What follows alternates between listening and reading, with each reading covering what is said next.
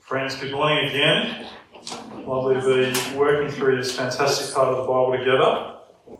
Now, no one likes being seasick, do they? We were joking with the kids about that, being blown backwards and forwards. On the screen for you is a picture of the sail training ship Lewin, a beautiful three-masted barkentine that's based in Fremantle, Western Australia, which I got seasick on when I was in Year 10 and went on a youth development voyage for 10 days out of Darwin across to the Kimberley coast and back again.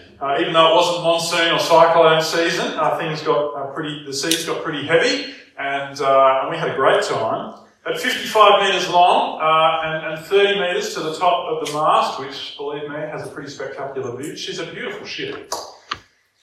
But getting seasick isn't much fun. And on my voyage, there was a poor bloke called Six Meals Andy. We called him Six Meals Andy because for nearly every day of the voyage, he insisted on eating 3 meals, only to find that he would see them all again. It wasn't much fun for Andy. But as unpleasant as seasickness is, it's nothing compared to shipwreck. Next photo, this is not the Lewin, but just to help us have a different image in mind.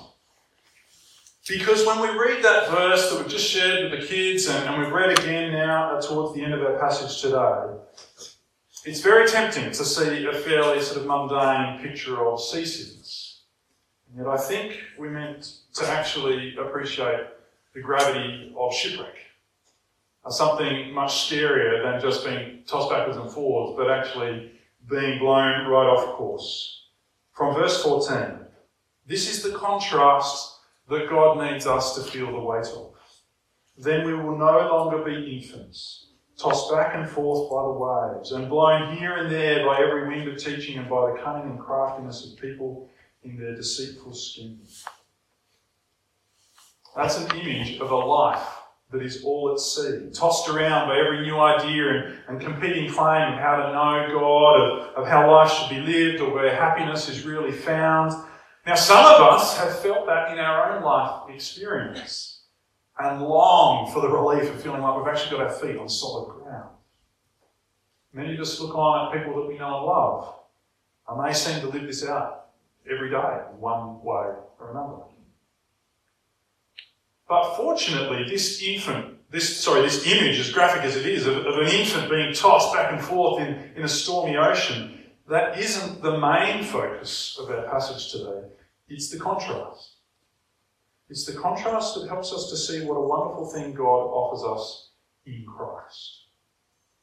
The kids this morning, they got that, I hope for them, a fairly tangible reminder of what we were picturing last week, that the other image that Paul presents as a contrast of a tree deeply rooted in the love of God that is in Christ.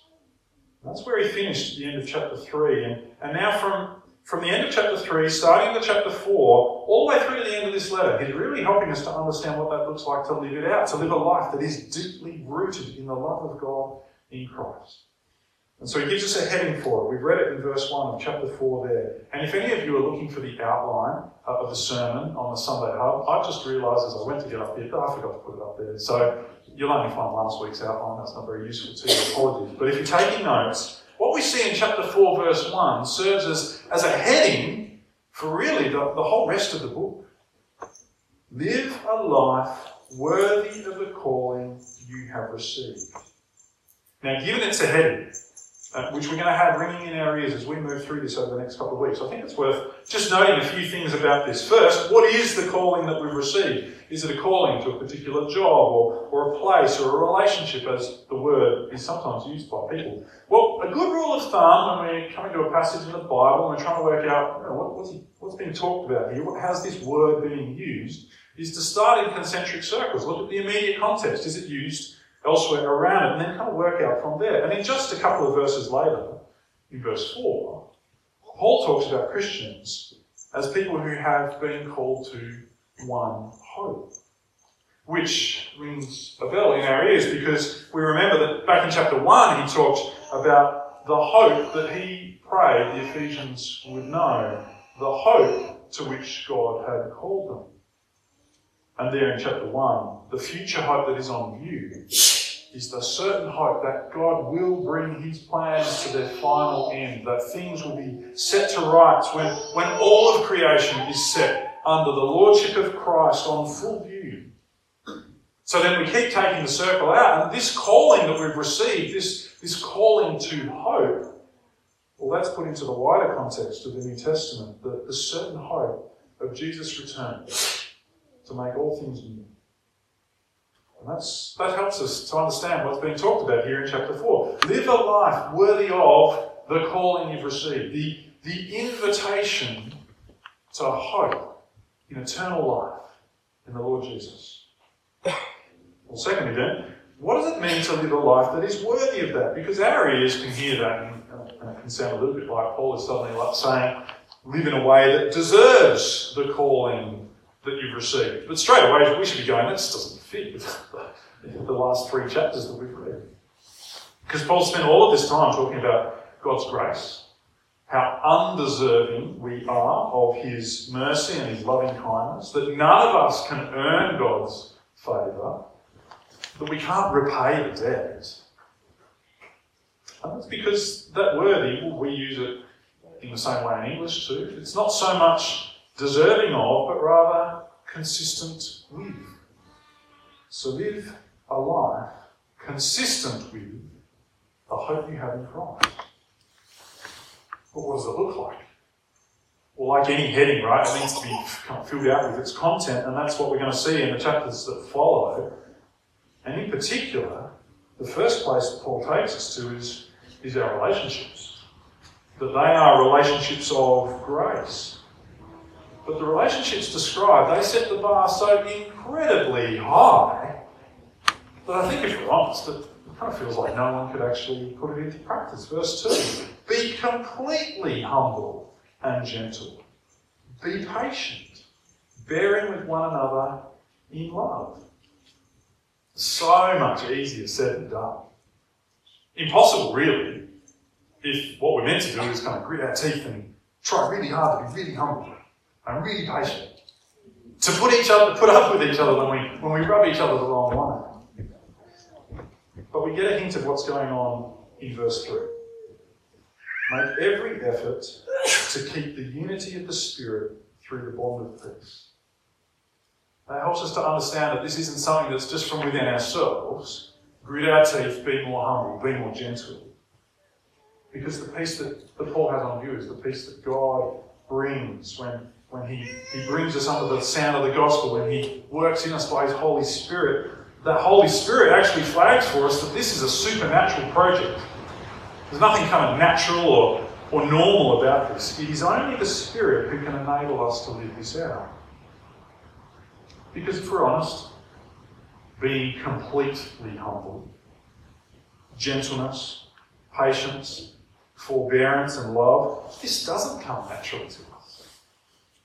It's the work of the Spirit as he applies the gospel to our life, as he unites us with Jesus, and therefore he actually unites us with each other as well.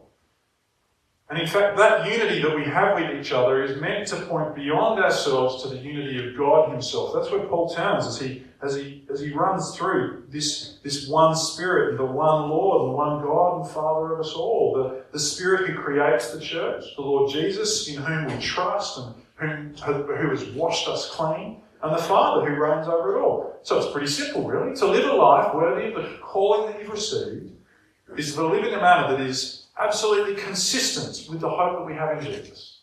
To be completely humble and to show such unity that people look at us and they see God. Whew, I thought it was going to be complex and hard. It's so straightforward. Except we all know it's not. It's anything but. So how does it happen? Well, actually, that's where Paul turns his attention from verse 9 through 13.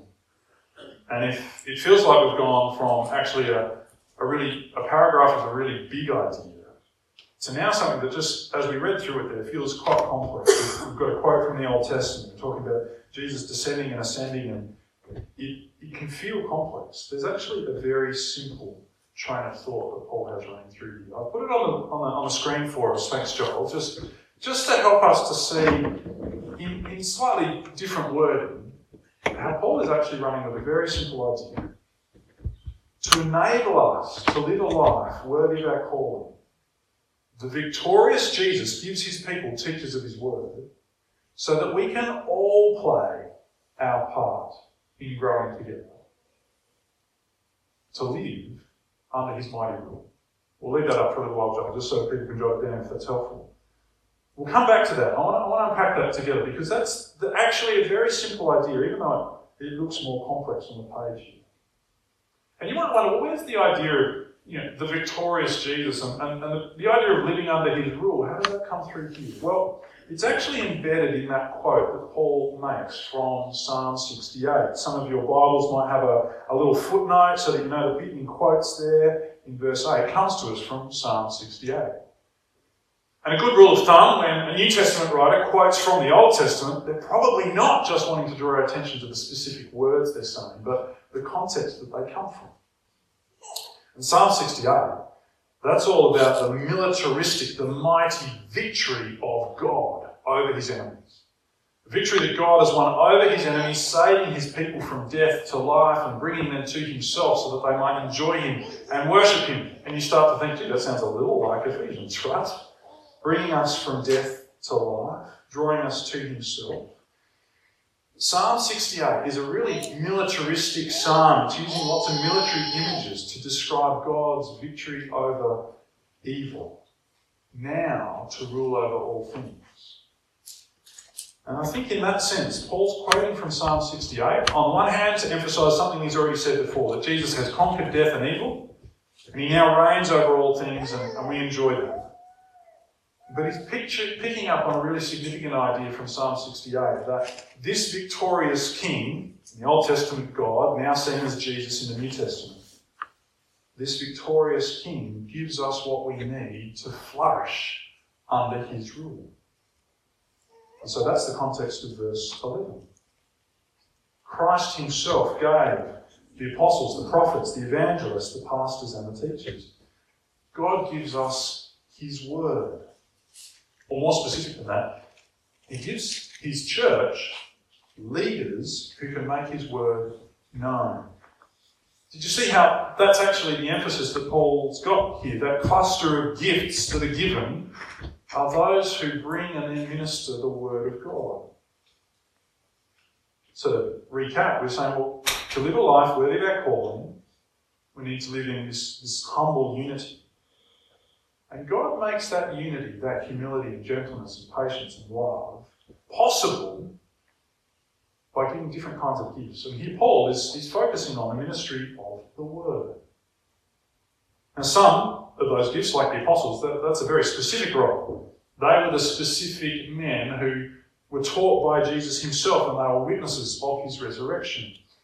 They announced the gospel with a very particular authority, such that what they wrote is now what we have in the New Testament, the very word of God that we receive as such. But others, a more general description of those people who bring the gospel to bear on God's people's lives.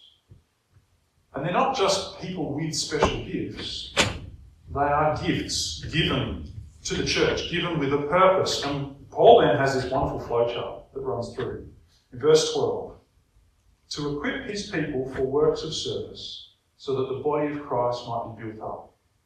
So verse 11, God gives some people with a particular ability to proclaim the gospel and teach the word as gifts to the church. That has a purpose of equipping his people, all his people, for lives of service, which has the further goal of the body of Christ being built up, which has the further goal, verse 13, until we all reach unity in the faith, which he describes as a maturity, that is, to quote him from the end of our passage there, attaining to the whole measure of the fullness of Christ. Which sounds like a lot of big religious talk, and you kind of wonder, what does that actually mean? Attaining to the whole measure of the fullness of Christ. Well, some of you might have noticed that whenever Paul talks about being filled with God or filled with Christ, he said that a number of times in Ephesians. And in doing so, there's a common theme of affirming the authority of God. What God fills, he rules. So if you want to flick back and sort of think through this in the week to come, have a look at the end of chapter 1, where Paul is talking about the supreme authority of Jesus Christ. He rules over the church as a little mini picture of the rule that he has over all things. His rule over the church is a particular expression and a foretaste of his rule over the whole universe. So, to attain to the whole measure of the fullness of Christ is to be completely filled with Christ, completely submitting to his rule. It's a life that is totally sold out to him, it is consistent with the calling that we've received, because we are consistently living with him as Lord. So, we've got this up on the screen here, right? To enable us to live a life worthy of our calling, the victorious Jesus gives his people teachers of his word, so that we can all play our part in growing together to live under his mighty rule. And before we move on, there are some really important practical implications of this. For one thing, the assumption is that on our own, we can't live a life worthy of our calling. We just can't do it in our own strength. Although we've been brought from death to life through faith in Jesus, we're still constantly drawn back to the ways of the old self, the ways of the world, the influence of the devil and the cravings of our sinful nature. That was the way that he summed it up in chapter 2. So the simple reason that God needs to give us instructions like, in verse 2, be completely humble. Why does he have to tell us that? Because we're not naturally humble. We're a proud people. Our natural inclination is to return to the ways of our old self. So we can't live a life worthy of our calling in our own strength. We need God to be constantly equipping us for lives of service, rather than lives of selfishness. And the way God does this is through the ministry of his word. To use the image that we see at the end of chapter 2, where God describes the church as being built together to be a house where he lives. Well, if you and I are each a lump of rocks that God is going to kind of incorporate into that building, the scripture, the Bible, that is God's chisel that he uses to bring us into shape, that we might be this glorious house that he lives in. And that also brings us to the second reason why we can't do this on our own. Because we can only do it with one another. You see here that all of God's people are equipped for works of service. And that word service, that could easily be translated as ministry or even worship. You see, ministry isn't just something that a few experts do. It's something that all of God's people are involved in. Some people are gifted to teach the word, such as pastor teachers listed here. But that's just a means to equip all of God's people for the shared work of building up the church. And to use a sporting analogy, I think some people think that coming to church is a little bit like going to a game of tennis, where the grandstands are full of people watching just a couple of experts sort of strut their stuff down on the platform. When actually, if you want to take a different sporting metaphor, coming to church is much more like a footy game, where you got a team of 18 and many more besides. We're all on the pitch together. We're all in this together, with some playing coaches that are helping to keep things in shape and clarify our perspective and our direction. Yes, but we're all in this together. And if there's anyone in the grandstands, it's not people in church, but actually the onlooking world, our friends and family and colleagues and neighbours, that look on and get a glimpse of the power and the grace of God at work. So, because Paul loves to mix his metaphors, I'm going to just keep doing it, right? You can imagine church as a ministry construction site that is full of apprentices. We are all being constantly equipped by the word to collaborate in the building project together.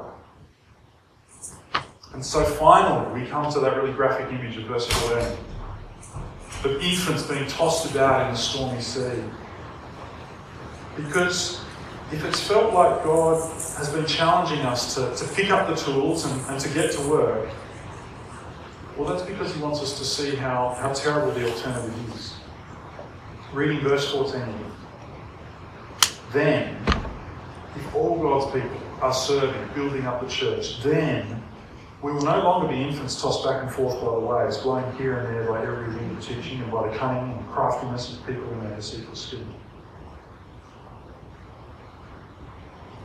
There have always been, and there will always be,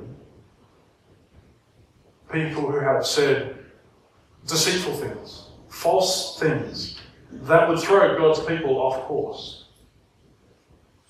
We hear them in the voices outside the church, whether it's in the media, raging against the church, or at other times, people simply sounding very sensible, but offering a totally different perspective on life to what God gives us through His Word. At other times, some of those voices will come from within the church itself, teaching a message that is not consistent with God's Word, diminishing our confidence that it is in His Word, that God makes Himself known and He builds us up. But the answer to all of that, whether it's from outside or from within, is not to sort of stick your fingers in your ears and hope that it'll all go away. It's not to stop listening entirely. It's to be careful about who you listen to. Verse 15. This is such a beautiful picture of what we're called to be and do. Instead of being tossed around by every alternative teaching. Instead, speaking the truth in love, we will grow to become, in every respect, the mature body of Him who is the head, that is Christ. So friends, do you see what's going on here? At one level, God has given particular people as gifts to the church to preach and to teach the gospel and to equip God's people for various works of service. But at another level, all of those works of service, every aspect of the ministry that we engage in, is actually to support the ministry of the Word to one another, speaking the truth of the gospel as we share life together. Now, I do want to make an aside, because sometimes people read this and say, "Oh, speaking the truth in love," well, that just sounds like that's just an excuse for being rude. It's a little bit like, as long as I begin my sentence saying, "Brother, I say this in love, but..." It's like the classic, "I don't mean to be rude, but..." followed by a rude statement. No, that's not actually what Paul's got on view here. We speak the truth in love in the sense that it is in the context of loving relationships. The church community, as God intends it, is a place of loving relationships. And that in the context of those relationships, we speak the truth, not just a random truth, "Your shirt looks terrible." The truth. I wasn't pointing at anyone, it was just a general gesture in that direction. We speak the truth of the gospel into the circumstances of our lives. And that implies a couple of things that are really good for us to reflect on. First, if it's not obvious, we need to be in relationship to do this. You can only do this if you're sharing life together, if we are in that realm of love, with all of the ups and downs of life, such that there is a context of relationship in which we can speak the gospel into each other's lives. Into that anxiety that you're wrestling with, into that pride that is just rearing its head again, into those struggles and griefs that you are longing to put into perspective. So there is a great ministry here highlighted for us in simply showing up, in being present on Sundays, in making sure that you get to growth group at every opportunity. I mean, life happens. We fall ill, we take holidays, that's okay, but don't ever underestimate the ministry of simply being present. Which is also why it's worth the effort. Good on you. When it's minus 15 and sleeting outside, you are here. And I'm sure we've all noticed the neighbours on their front deck, perhaps not today, let's be honest, on a sunny summer day, Sunday, as they sip their coffee and sit back with the Sunday paper, and we think, gosh, that looks nice. We've all felt the fatigue as we rush through dinner to get to growth group on a Wednesday evening when everyone else is bunkering down for hump day in the middle of the week, just pushing through to the weekend. But it's worth showing up because we speak the truth in love as we share life together. Okay, secondly, I think this is something that we're actually called to offer to each other and to be willing to receive from each other. This is what it is to do life together as a church. So it's a challenge for us to take our conversations further. So for example, I'd love our conversations over coffee to go beyond merely just asking, how's work going? But then to talk with each other about how the gospel impacts how that's going, whether it's great or really stressful. When we've shared, as I love that we do here at Brighton, when we've shared our ups and downs in big days, let's care for each other well by not only kind of encouraging each other with just the simple support that even the world can't, but actually pointing each other to the hope that we have in Jesus that totally transforms that diagnosis or that unemployment or even that wonderful celebration in a different perspective. But friends, I hope you're sitting there thinking, gee, that kind of makes it all very real. It's hard to do small talk. I'm a big fan of small talk. Small talk's great because it actually lets you get to the big talk. So don't hear me sort of knocking that. But it does actually paint a picture for us of a wonderfully rich community in which we're open and we're vulnerable with each other. And it actually means working hard at being bold ourselves, both in what I share and in how I love the people that I'm talking to. Well, third and finally, I think it is so helpful. This is sort of the passage that I love that highlights that there is something for everyone to do. Some of us will teach the Bible, maybe from up the front. Others will do it in the context of our kids' ministry or our growth groups or sitting down one-to-one. Some of us will teach the Bible. It's not just to impart knowledge, it's to equip all God's people for lives of service. But all of us, we're called, even we're invited to roll up our sleeves and to get on the tools and to share in the privilege of building up God's church. Some do it on the sound desk like George today, and that is obviously enabling you to hear me. And some of us set aside time to visit the sick, to encourage them in the hope of the gospel. Others will serve on the coffee cup. But friends, let me assure you, if you're out there, that is not just about giving someone a tasty hot drink. That is a wonderful gift to this church to enable the kind of context where people enjoy chatting and sharing and hanging out and speaking the truth in love. There is something for everyone to do.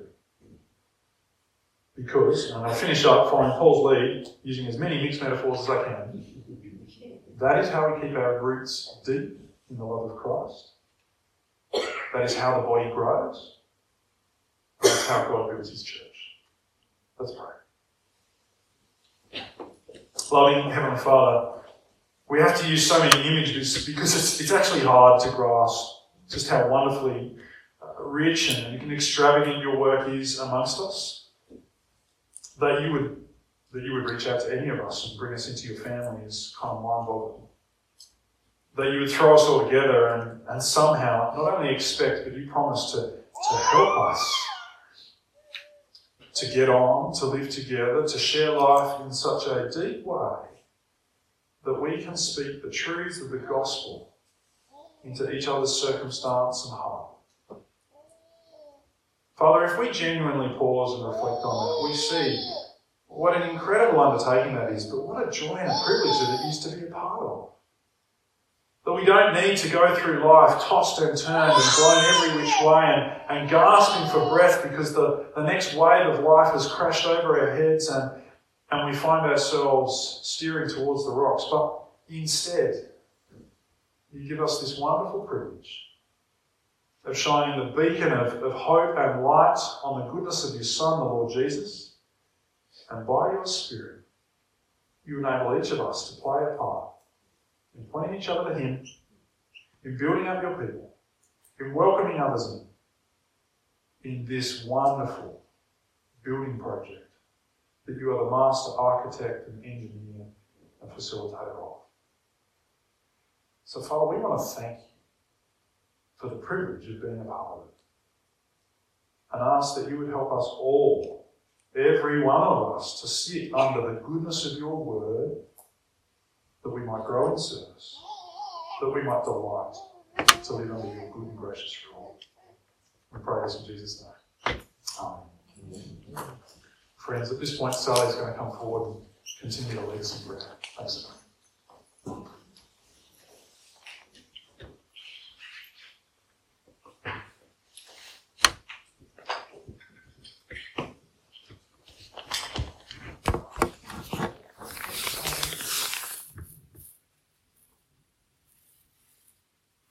Above all powers, above all kings, above all nature and all created things, above all wisdom and all the ways of man, you are here before the mighty God. Heavenly Father,